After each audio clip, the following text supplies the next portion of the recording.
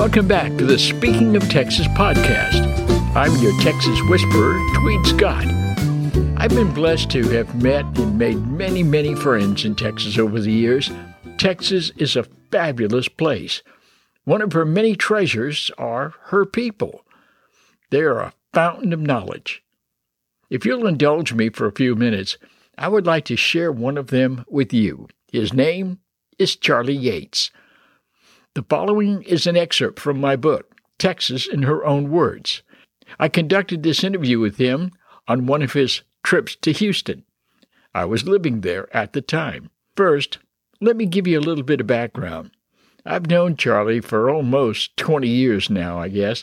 I met him when I was doing a magazine story for the Austin magazine Country Line. I was at the Texas State Cemetery for the annual Texas Independence Day ceremony.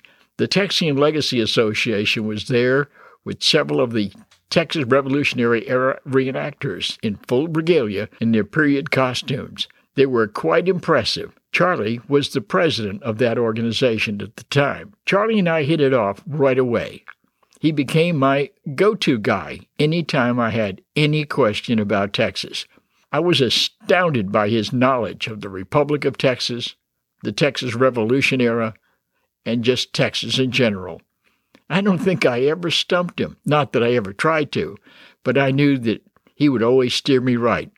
I knew if I asked him a question, I would get the right answer. Charlie Yates. This is from the book, Texas in Her Own Words. Charlie Yates, birthplace, Laredo, Texas. Occupation, retired IT worker for the state of Texas. Here are my thoughts. Charlie Yates is deeply rooted in Texas. I think I learn something new about Texas every time I talk with him. His Texas roots go back all the way to the Republic of Texas. He is very knowledgeable, not only about the state's history, but the things that make Texas and Texans tick. He has been a longtime member of the Texian Legacy Association. They're a group of Texan Revolution-era reenactors who recreate how life was lived back in the day of the Texas Revolution. They quickly impress you with their authentic costumes, their firearms, the cannon, and their wealth of knowledge. These people are very passionate about what they do. They become a living history of the era.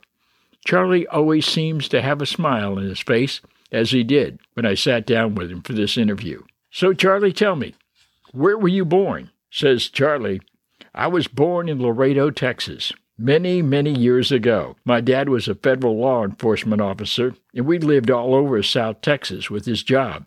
I grew up and graduated high school in Runge, Texas.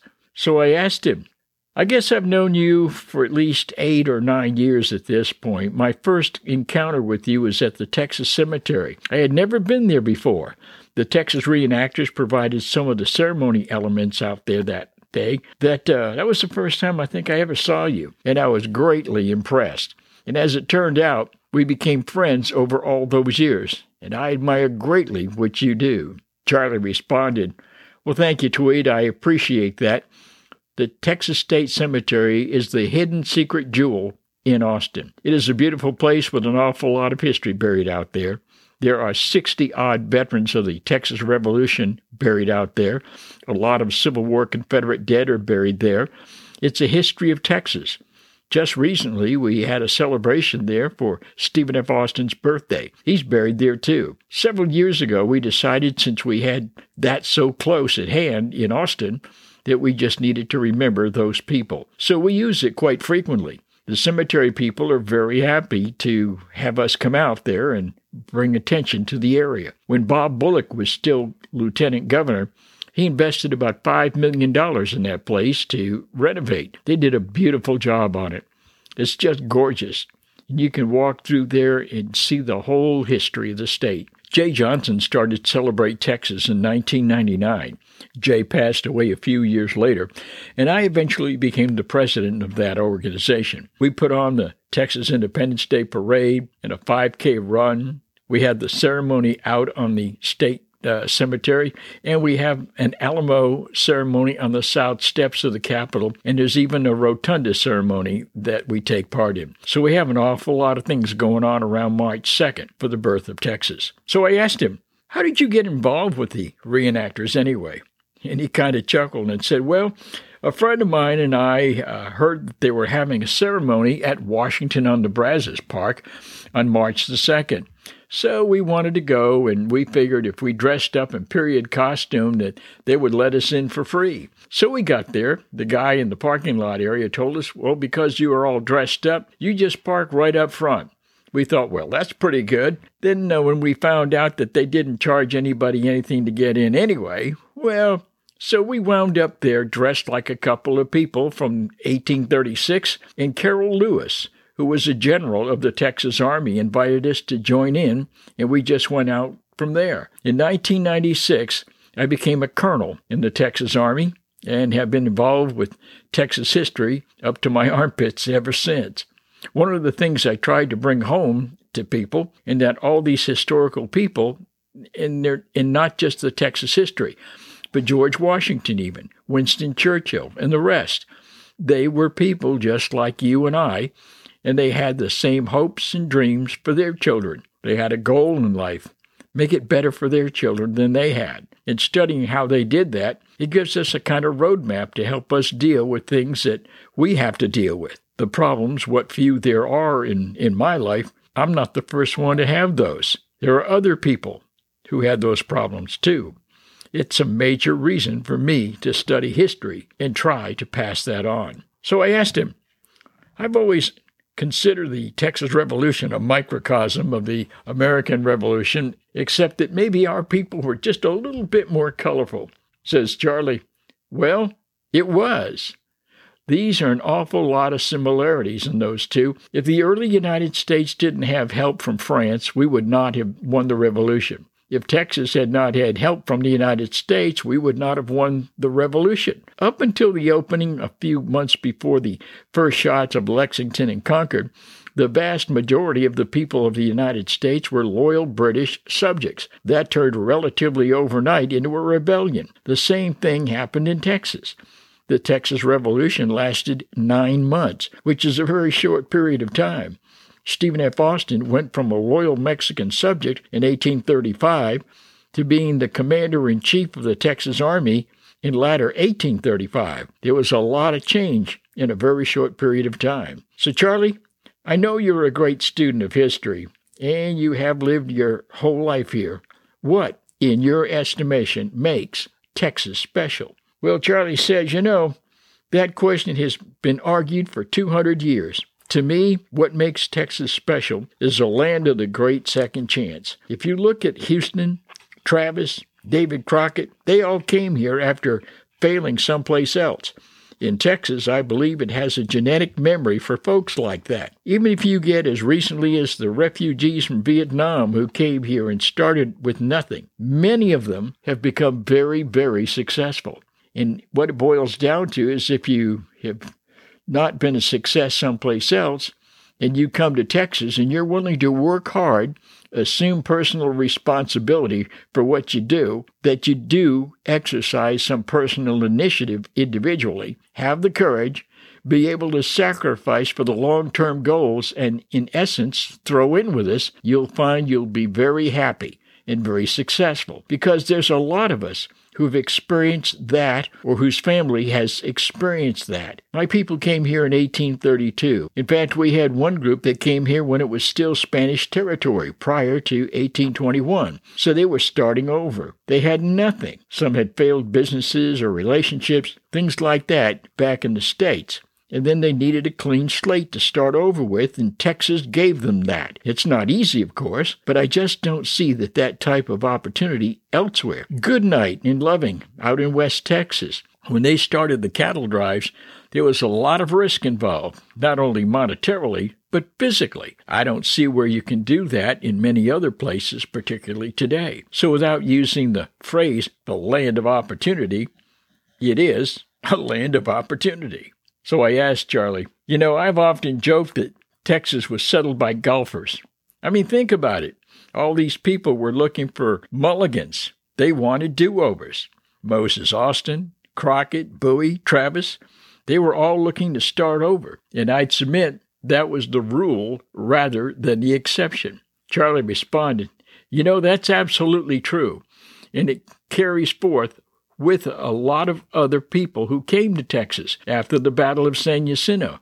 The Texians captured about 600 Mexican soldados. A great number of those old soldados went back home with the Texans and worked on their plantations, and their descendants still live in the Houston area today. There was nothing for them in Mexico. They needed a place to start over, and Texas was the place. So tell me, Charlie, what does it mean to you personally to be a native Texan? Well, it's a double-edged sword. There's a pride involved, of course. But if you look at the people who came here, that gave me my foundation early on. Some of them weren't pillars of the community, And so you have to balance this. I'm a sixth-generation Texan, near as I can figure. It's a source of a great amount of pride, for sure. It gives me an anchor. I've known people from other places that don't have that benchmark to go back to, and they wonder at it. They don't really understand, and I'm not sure I understand it. It's kind of a hard thing to describe. So then I asked Charlie in my conversation with Liz Carpenter. We talked about the Texas State Cemetery. She pointed out that there were a lot of heroes buried out there, and there was a lot of scoundrels, too, buried out there, and a bunch of them are in the same hole. Charlie laughed. That's very true. That goes back to what I said a while ago. These were humans just like you and I, and they had their families, their oddities, their issues, their demons, just like we do. And that, to me, is why it's very unfair to judge someone solely on one part of their heritage. You have to take the totality in by even someone as great as Abraham Lincoln, or Winston Churchill, or George Washington, who may be the marble man on the pedestal, but they had their issues. And it doesn't mean that they're less of a great person. It just means that the bar is set very high for the rest of us. So I guess what it is that they're playing the cards that they were dealt the absolutely best way that they knew how. You can't fault anybody for that. You can fault somebody for not getting in the game, or you can fault somebody for just not throwing in the cards. But if they gave it an honest effort and play the cards the best they're dealt, it's just very hard to fault somebody for that. So I said to Charlie, I've often said one of the beauties of Texas is that if you fall down and fail, no one will hold it against you. All you have to do is get up, dust yourself off, and say, well, hell, that didn't work. Now, how do we make it happen? Charlie responded, that is, in my mind, the key. If you fail and you don't get out and dust yourself off, then you got a problem with folks. But if you get yourself up, climb back up on that saddle, and give it a good shot again, no one's going to fault you for that. So I also said, one thing that I have learned is that Texans are truly how thinkers. If just never enters into the conversation, said Charlie. Leroy Cullen, who was a pillar of Houston, economics and business, made it and lost I don't know how many fortunes in the course of a lifetime. He would go down to dead broke and then make it all the way back and somehow lose it all again and make it all back again. He was the king of getting back up on that horse. People in Texas respect that. They may not think that they're people that they absolutely want to imitate, but they will respect it. That is a huge part of the Texas persona, respecting other people, other people's property, ideas, and things like that. The Alamo is such a place. I had the privilege of reading Travis's letter in the shrine about midnight one Sunday night. It took me a couple of times to get through it. I know how this sounds, but there are still many of those people that are still there. I could feel them standing beside me. It was a very unique and eerie feeling, but it's a very special place. I just wish they had not put it downtown, because the parking lot's a bear. Even Santa Ana had trouble with parking, says Charlie. It's not an odd situation. But he goes on to say, about preserving the Texas values, I think that's something that's important. I think it will continue as I see young people coming up all the time who epitomize that. I don't think that there's any danger of the Texas character going away. It might manifest itself in a different way or ways from what we're used to. We have different challenges than we had in 1950. or 1850 for that matter. Really, to tell you the truth, once you get out of the cities, that's when you start seeing the people who really manifest those characteristics like personal responsibility. If you do something wrong, you stand up and say it. I did something wrong. I used to worry about the Texas heritage going away. It's going more and more and into other things. It can't help but do that because technology, increasing population, and people coming in from different areas, from different parts of the world. But I believe if those people give a little thought to the Texas character and what's made up and what it's made up of, well, they're going to find it. They're going to find out that they share a lot of those same characteristics. My favorite story along that line was Marabou B. Lamar. He got here 2 weeks before the Battle of San Jacinto. He joined the Texas Army as a private. And the day before the Battle of San Jacinto, he was involved in a cavalry skirmish with the Mexican army. He saved a man's life who had been surrounded by the soldados. Lamar rode in, got them extricated. The next day, Sam Houston made him a colonel. So he went from a private to colonel in 1 day, and only being in Texas for 2 weeks. Later on, he was the second president of the Republic of Texas. The moral of the story is, if you come here and you throw in with us, we will not only support you, we'll promote you. But to use your words, you have to buy in. You have to assimilate. You can't come here and enjoy the fullness of Texas without taking part.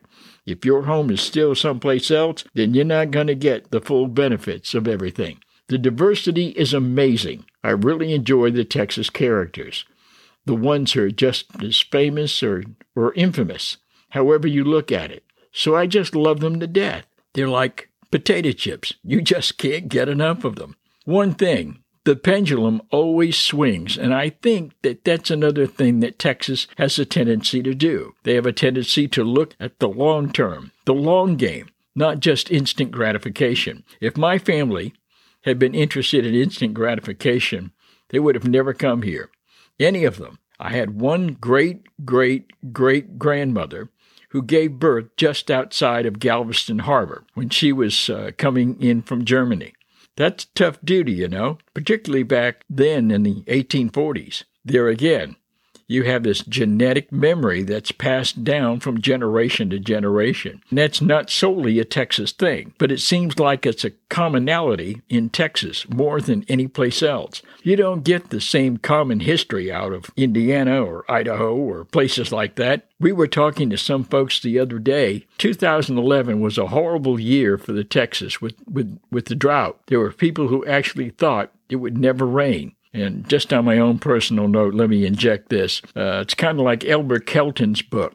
It was called The Time It Never Rained. Now back to Charlie, he said, I lived through that in the 1950s, the late 50s.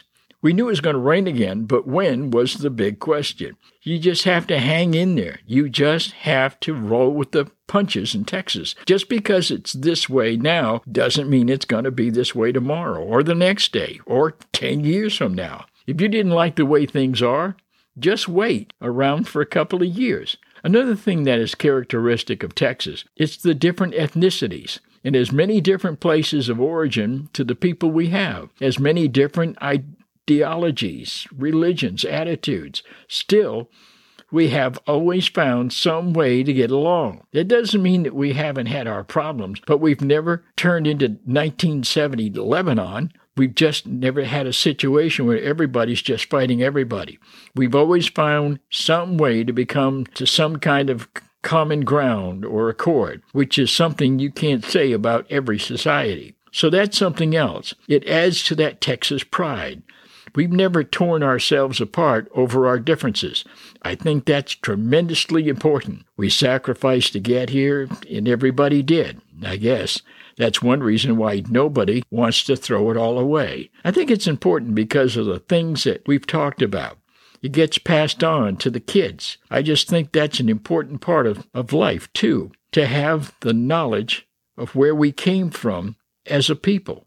Not only Texas, but America, even people around the world. We were once our own country, and we whipped the largest military force in North America at the time. But also something else. It figures into that. It figures into what we were on the losing side of the Civil War. We were an occupied country after the Civil War. The federal government took over everything. But as the only state in the Confederacy that had fought in a war against a larger force, figured into the psychology of losing the Civil War, we had one prior to that, and we could use that as a source of pride. Other states of the Confederacy did not have that. So it became very important to Texas psychologically to say, look at Travis, look at Houston, look at those other people, and hold them up as paragons of virtue. They were all 6'4" blonde-headed Greek gods. That's just very interesting. The historiography of Texas. That, as history changes through the ages, and the interpretation of it. Up until and after the Civil War, nobody cared about Texas history or the Alamo. Nobody cared about San Jacinto. They were too busy surviving. And then afterwards, dealing with Reconstruction. It was very hard to get a foot up on the federal government who wanted to keep the Southern pride down. But then, after Reconstruction, you see this blossoming in Texas. It was Governor Colquitt that brought Joanna Troutman back from Georgia. She never once set foot in Texas. He props her up and brings her to Texas. Here's another side note from me, that Joanna Troutman is considered the Betsy Ross of Texas.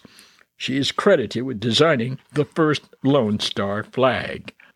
Charlie passed away as a result of a massive heart attack in August of 2017. I attended the funeral with some friends. I can assure you, many, many tears were freely shed that day by both men and women. He was loved and appreciated. I never met anyone who didn't like him. He had a quick smile and a hearty laugh. As it happened, our scheduled book release party for the second edition of Texas in Her Own Words was that same day, that afternoon. For those of us who knew Charlie, I remember consciously thinking about how Charlie never got to see the final product, the book, that he was interviewed for.